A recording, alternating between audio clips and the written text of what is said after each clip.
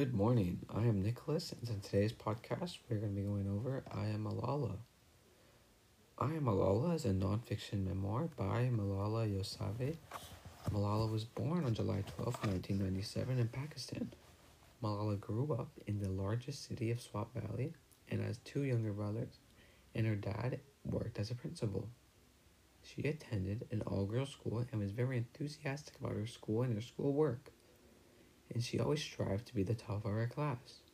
But growing up in a culture where women's education is frowned upon, it was different and difficult for her to grow up.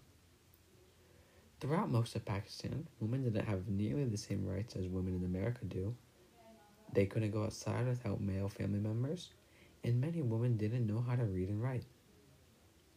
Also, in Pakistan, there were numbers of terrorist organizations who followed the Muslim religion very seriously and would punish those who went against their wishes. Malala, growing up in this environment, was inspired to write a book about raising awareness on education. In Pakistan, there was a terrorist organization that occupied our town at the time, the Taliban. The Taliban didn't believe in education for women. They would go so far to burn down all girls' schools. But Malala believed that every boy and every girl should get an education. She believed so deeply in this cause and was so persistent and kept fighting for it that it drew attention from the Taliban. All that attention led up to her being shot by the Taliban. She was shot in the back of a bus after school. But even after she was shot, she didn't stop. She wrote her book about being heard by the rest of the world so that she could support her message. She states in her book on page 188, "So yes, the Taliban have shot me, but they can only shoot my body, they can't shoot my dreams, and they can't kill my beliefs, and they can't stop my campaign to see every girl and every boy in school." That elaborates a little bit more on her cause of her book and campaign. With all this, we forget that she was just a normal girl who went to school and had her friends. But this all was an inspiration for many people.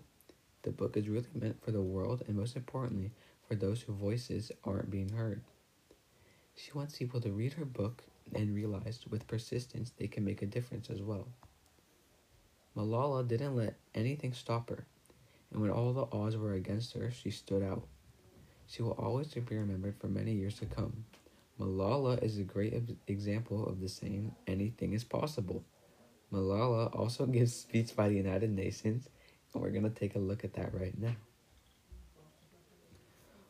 In her speech, she addresses the United Nations with mostly desires to give every child the right of education. With all this, I can only assume that her most important topic must, in her novels, in her speeches, that is a recurring theme, is education. We have an example of her speech to the United Nations. "Dear brothers and sisters, we want schools and education for every child's bright future. We will continue our journey to our destination of peace and education for everyone." Again, education for boys and girls around the world is brought up. She is trying to spread her message to every part of the world. Malala is one of the many examples of men and women coming out and standing up for what they believe in. There are still problems like this in our modern world that fly over our heads. In a recent article from Amnesty International, Afghanistan, women's rights must not be compromised in peace process. Malala, without even saying it, shows us how overlooked problems in the parts of the world are.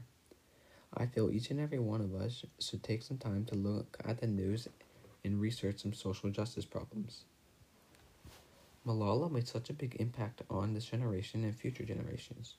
She will always be known as the girl who was shot by the Taliban and got right back up.